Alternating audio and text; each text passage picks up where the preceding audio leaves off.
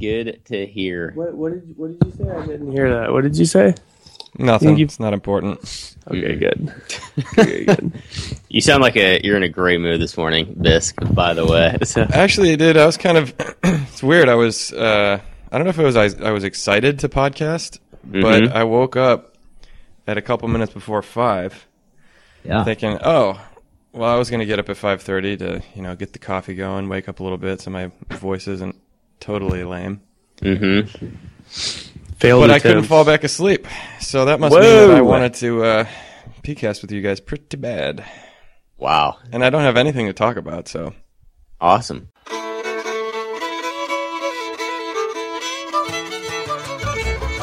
Three Dogs North is an attempt to objectify the subjective with little violence as possible. The following has been torn from its origins in space and time and put entirely at your disposal.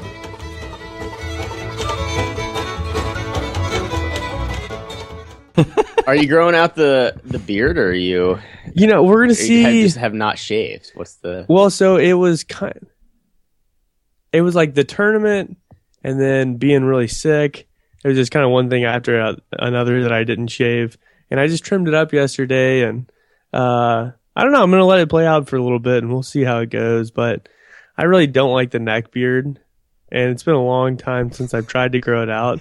So we're going to see, which the Neard is famous on the podcast. I think we actually have an episode called Neck Beard. Yeah. And it may just be called Neard. Is it Neard? It's YaomingNeard.com. YaomingNeard.com. To be very specific, yeah. So we'll see if it looks any better or if it's grown on my cheeks at all. So we're going to let the spirit move on this one. Mm-hmm. Yeah. How old are you now, Metz? I'm 25. And you're still kind of growing in your ability to grow facial hair? Yeah, and I can actually see like where hair will grow into certain patches where it was barren. And I'm still waiting for like my mustache. It comes in way lighter than the rest of my hair. And so I'm still waiting for that to turn. Yeah. So, fingers crossed. Please pray for me. All the people have sat in darkness have seen a great light. Yeah, the dawn from on high shall break upon us, and then we shall all grow beards. That's scripture. Hey, what was that girl's name that I emailed? Gideon said that... I want to say Ashley Dean. That's my first in my mind. Yeah. I'll look it up to be sure. That's a gut feeling. It's just a gut feeling there. Well... But she's a listener. And she's a listener, yeah, and apparently she's a big fan. Ashley Dean, yep. Life Teen Missionary of Blessed Teresa Calcutta in Ferguson, Missouri. Famous Ferguson. Wow. Yeah. Wow, Ferguson, Missouri, yeah. Ashley, thanks for listening. Keep up the good work. Mm-hmm. And also thanks for everyone who listens. That's a general shout out. That'd be your general shout out. So if you wanted a shout out, you just got one. Don't say we never give you anything. All right, let's pause for like 2 seconds so they can insert their name and then say thanks for listening. Okay, ready? Thanks for listening. Yeah, this is awesome. That's your shout out. That's good. Oh yes. Why is there something rather than nothing? Well, how have things been going over at the parish, man? Pretty good. Yeah. I've been working a lot. Yesterday was a super long day. I went and gave a talk for guys that were going to be deacons, or they're in their first year of, it's actually called aspirancy. So the first year of deacon formation for permanent deacons is you're not even committed in any way you're not part of the program, quote unquote, or you're not studying theology or whatever it is they call their program. It's a 4-year program, and the first year is this kind of postulant period. So I talked to them, and there's a good number. It's probably 30 people, including a few of their wives. It was just on evangelization. And whoever is in charge, her name's Kasha. She works up there at Mundelein, but she asked me a year ago probably to do this talk this October. And so it just so happened that it was on the night the Cubs were destined to lose the NLCS, which was fine with me. I was actually, at first I was a little frustrated that I had a commitment and I couldn't watch the game. But then as I was driving, I'm like, I'm kind of glad I have an excuse not to watch this because I know it's going to happen, and it did. So that's fine. R.I.P. 2015 Cubs. Y'all are actually cursed, BT Dubs. Yes, let it out, Connor. I'll just Let say it this. I'll just say this about the Cubs it out. because nobody cares. And I don't. I only watched one game of the regular season, and then I watched as many of the playoff games as I could, which was basically at least a piece of every one of them. And I started to, I preached a homily a few Advents ago about how much hope or how much emotional energy I felt I had once at one time invested in the Cubs' success. And how, honestly, Christians, all we're saying is that we're pegging all our hope, the deep, profound human hope for happiness, joy, fulfillment, on the real winner, who's Christ. All of the energy that I ever put onto the Cubs, which was a lot when I was especially in middle school, I really got into the Cubs and watching them, following them, looking at the box scores in the morning and all that stuff. That ultimately, in 2003, when they blew it, that was my freshman year of college, and then 2008, they were really good, and that was my first year of seminary, and they just completely blew it. They got swept. Not as badly as they did this year. I think they did better this year because they actually won a series. But anyways, this is boring. But my point is that, I did not, I went right back to the old bisque. When I started fantasizing about the Cubs winning the World Series, I was literally having I almost cried thinking about the Cubs winning the World Series. I put myself in my mind's eye, I was in front of a TV with my family or something, watching the last pitch as the Cubs win the World Series at Wrigley Field. And I'm like, that would be, what a thing to be alive for, How many Cubs fans have lived their entire lives never seeing that?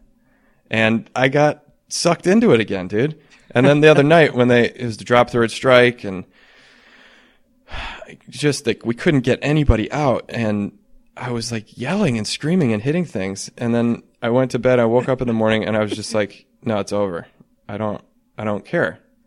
I care. The thing about sports is that if you don't invest the energy that will cost you the heartache if they lose, you won't get any of the benefit if they win, Sure. If you're indifferent, then you're indifferent to them winning, But if you're so passionately don't want them to lose, that means that if they do win, you're on cloud nine. But I just don't think they were a good enough team. It wasn't that they blew it; they just weren't good enough. They didn't have the pitching. Dude, so y'all, honestly, after y'all beat the Cardinals, I would have said the Cubs are the hottest team in baseball right now. absolutely, yeah. absolutely. But you watch you're that actually series. Cursed. You don't get it. Whatever. That's real. That's so real. No, but you know what? What you just said made me think of something that Rob actually pointed out. I think it was one time I was watching a Georgia game, and being a huge Georgia Bulldogs fan, there's something about being a fan of your own team. I was ripping into the Bulldogs. Oh yeah, dude. Yeah.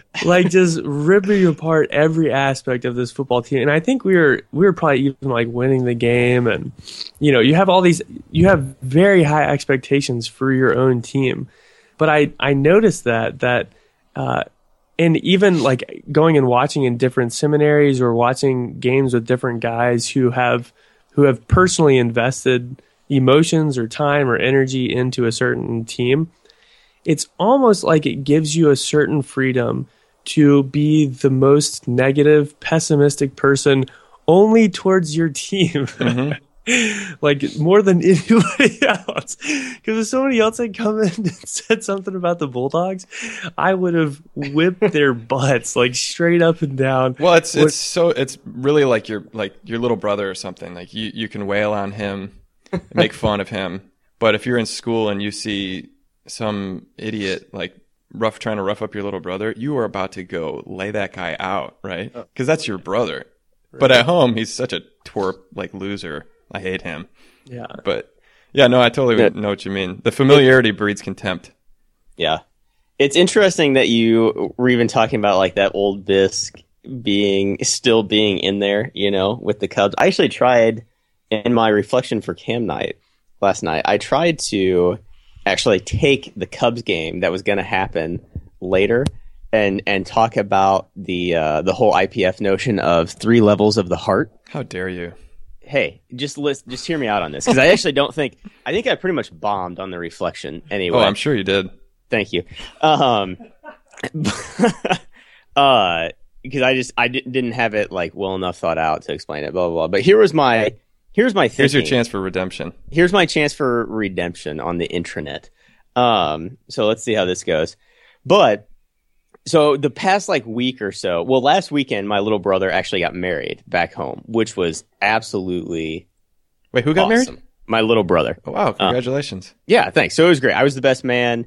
Went back, like one of the literally like the best weekends of my life. It was so much fun. Like from rehearsal dinner, whole wedding. He married a great girl from a great family, and we just had like an absolute blast. So I came back this week, just kind of like on a high from that, but I was also exhausted, and we had a ton to do this week, especially Monday and Tuesday. Like I was just loaded down. Oh, it's midterm week, stuff. right? It's yeah. This is like the heat of midterms right now.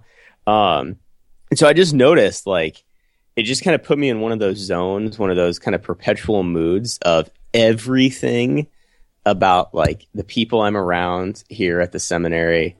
Just like the seminary itself is just frustrating this week. Mm-hmm. And it's just like we all go through those in whatever way, but like seriously, all the guys I've been around at like some point or another, I mean, Mets kind of does this all the time, but at some point, like they just get on my nerves, and it's like I just need some time because it's just like the stress of the week. But I noticed that like I don't know, kind of at the like a deeper interior level, I don't know. It was totally fine. Like could recognize that like I was exhausted and just had a ton of crap on my plate, and it's kind of like this too shall pass. Mm-hmm. That happens to me sometimes when I'm like, why am I so unhappy? Oh yeah, it's because I'm hungry. Sure. And then all of a sudden it's like, okay, that's fine. I'm not a jerk. I'm just hungry. Yep. And I don't think it was like being over dramatic, but like Monday and Tuesday were just like rough because I didn't want to be doing what I had to be doing both those days. Mm-hmm. So I was trying to like just articulate that honestly in this reflection, and it got to this where I heard it first was with IPF, where like the 3 levels of the heart, to where like at that first level, this is honestly, it's just so, it told me so much in prayer to realize like we can have stuff like, just literally take the Cubs. If you're a Cubs fan, I'll use the Cardinals because I'm a Cardinals fan, but like the Cardinals, yeah, especially during the summers, I get pretty into the Cardinals still. And it does allow like a certain consolation, like when they get a big win or walk-off win or something like that. Even with recognizing that it's like, okay, like that was awesome. Doesn't, define who I am or have anything to do with my salvation. But like, that was awesome. Very human. Still stoked they got a W. Yeah, just pumped. See, I can't get next to the regular season thing anymore because there's 162 games. How do you get excited for 162 games? I don't know. It's just baseball, man. Like that's the grind. So like it is a grind. Yeah, it's just the grind of the baseball. Grind of being a fan. Like you get in the summer doldrums, and it's like that's where like real baseball fans come through, man. That's where true fans are made. It's the crucible. True. It's true. Like that's one of the Cardinals advertisements is like.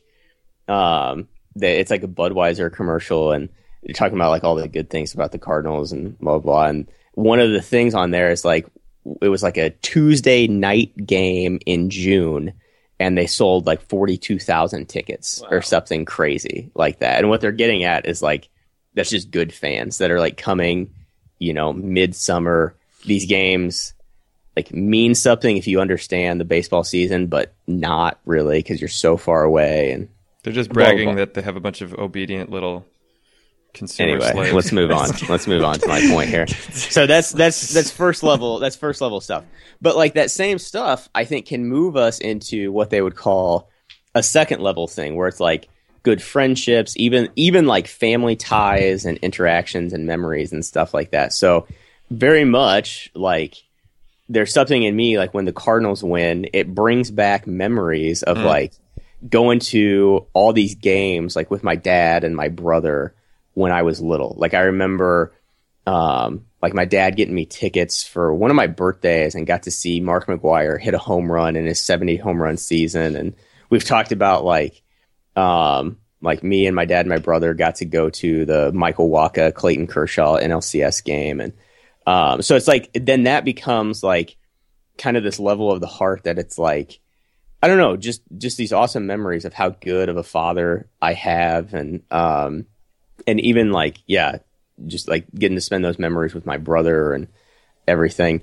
And then that can move into the third level, which is like just between us and God, like God longing to love us and to redeem us.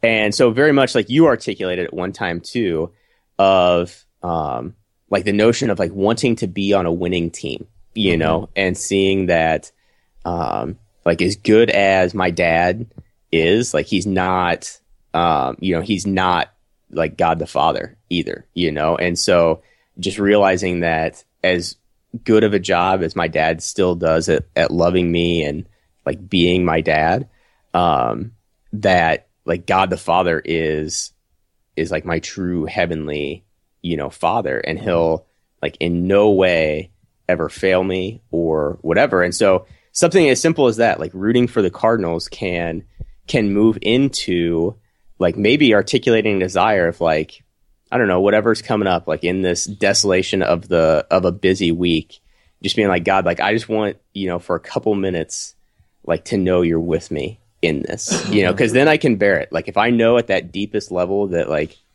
in some way that he cares, you care. And like, this is you longing to, the universe is not an indifferent, just abstract spiritual force governing. Yeah. And so, yeah, it's just a profound, it's very simple, but I found it to be like profoundly helpful in the spiritual life of just recognizing, and I like that breakdown. Maybe it's not for everybody, but like just those simple 3 levels of being able to kind of walk through them like that to where like, you know, if the Cubs lose a playoff series, or honestly, like the Cubs beat the Cardinals in the playoff series, that sucked for me as a Cardinals fan. Oh, dude, that rolled. Anyway, I thought you handled that very well, by the way, Rob. Thank you. You handled it with class. But it was just like this recognition that, that, you know, it really did. Like that hurt. Like that was not fun. But that interior level, it was like, okay, that's not. This doesn't touch on level 3 of my heart. That can't get to level 3 on my heart. But unless you can recognize that and articulate it, that can actually move into. Oh, totally. Baseball like can ooze easily. I mean, you see that all the time. That's what drives, well, especially like crazy soccer riots and stuff in other countries where people absolutely get completely unruly about sports and death threats and whatnot. But, you know, I was thinking, I'm a little bit more you seem a little bit more optimistic about sports.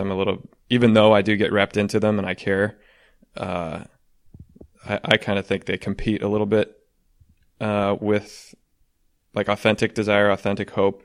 Because, I mean, even if the Cubs do win, here's the thing. When they do win, I probably will cry.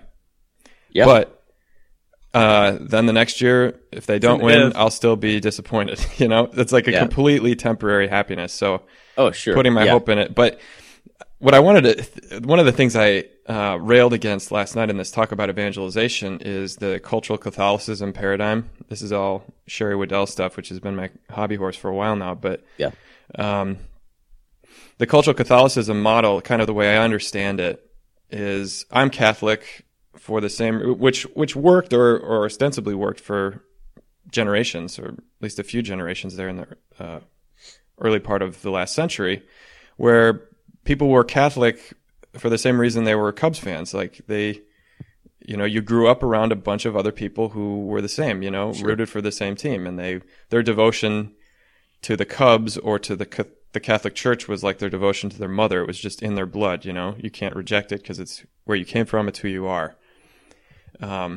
But my point, like, that it's just not working anymore, and a big reason isn't just because the Catholic culture disappeared, but the culture in general has kind of moved away from, like, just the way we operate, the way we use our weekends, everything has kind of changed. Our attitude towards what's important, family, all that stuff. And I likened it to kind of like, it's not like people are rooting for different teams now. Like, oh, they're taking their baseball devotion elsewhere. It's that no one cares about baseball, using, like, metaphorically speaking. It's like people just don't think a religious devotion or even affiliation with the no affiliation group growing faster than any other religion in this country, that they're just not interested. So, like, thinking that you can just put Catholicism in the bathwater and the baby will just soak it up doesn't work anymore. Like, we all know this has happened to everybody in the seminary. No, there's nobody in the seminary these days because being in the seminary is like a really respectable, cool thing to do for a cultural Catholic, Yeah. It's because at some point in our life there was a turning point and we made a decision for Christ, and then that ultimately led us to want to make a more profound or radical decision for him. So that personal nature of God, like you were talking about, Juice, like, if it's just an abstract, because that's the other side of that coin, is that a lot of people who identify themselves as Catholics, they still consider that their affiliation. 38% of those people don't even come to Mass once a month. And a big statistic too that she points out is that 48% of Catholics are not absolutely sure that a personal relationship with God is possible. Right. And so, like, this whole kind of karma, abstract spiritual force idea has kind of come, like, where Catholics will have an idea that, oh yeah, if I do something for God, if I kind of check a box, if I go to Mass or something, then the universe will be kind to me. That idea of an impersonal God has crept in, but Jesus is like, no, man, I'm not about you checking some boxes for me. I don't need you to do anything for me. I want to be your friend. Okay? And that's not how friends interact with each other. Just sort of like, and friends talk to each other like we're doing right now, Sure. You would not consider me your friend if I, like, sent you a check every week, Sure. to pay for your friendship. And so I had an idea for a t-shirt, Karma Has No Friends. That's kind of a good insult that I think resonates with especially teenagers. It's like, not having friends is the worst thing. It's also a good band name. Karma Has No Friends. Yeah, somebody make that t-shirt. We're done here. I'm surprised. Have you tweeted that yet? No, I did think about it though. I was driving at the time. I think it will be tweeted sometime soon. I have a feeling. Yeah. Well, just to, Yeah. Oh, well, I was just gonna say with that. Hold up. Wait, what? All right, I'm actually done. That's it. No, I mean, I actually really do like that t-shirt idea for real. So if anyone makes it, send it to me, please. But yeah, I guess the whole notion, and I guess that's what just the gift that 3 levels of the heart has been for me, is that anything can be like disordered in our lives. Sports, I mean, we see this all the time, like, can be hugely disordered and a hindrance to the spiritual life. But I think that, if we let it, like, it can just be an experience of how much God loves us in whatever way. But if we're living at that 3rd level, like that communion with God, as like Jesus really as our friend, not in the abstract, not the idea of Jesus being our friend, but as real the friendship, like, developed with him as the 3 of us or whatever. I guess the gift of that 3 level of the heart analogy for me has been that, like, we can live at that 3rd level all the time. And, like, that's finally, honestly, I'm not saying I'm in this category or I'm, like, ready for martyrdom or whatever, but that's finally what made like stories of saints and martyrdom, like, make some sense to me. was that not that their lives make sense because they are radically like given to Christ and his church, but that they're living at that level, like constant communion with God and God their Father who loves them. And so nothing can touch them, like nothing can make them afraid then. And so I think it's the same stuff that you're saying, Bisk, of like, yeah, like you live in friendship with Jesus and your whole world changes to the point that like nothing can make you afraid anymore. That is the hope.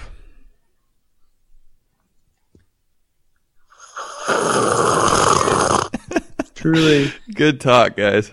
Yep. Well, this is good. I like the morning sessions. How about you? I like them a lot. Mm-hmm. Mm-hmm.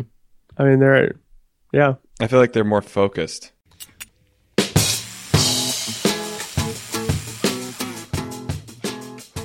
we ready? Okay. 3 Dogs North are Juice, Seabisk, and Michael Metz. Conversations have been edited to sound smarter. Audio and transcripts of this episode are exclusive property of Mundelein Seminary and may not be rebroadcast without the express written consent of Major League Baseball. Down.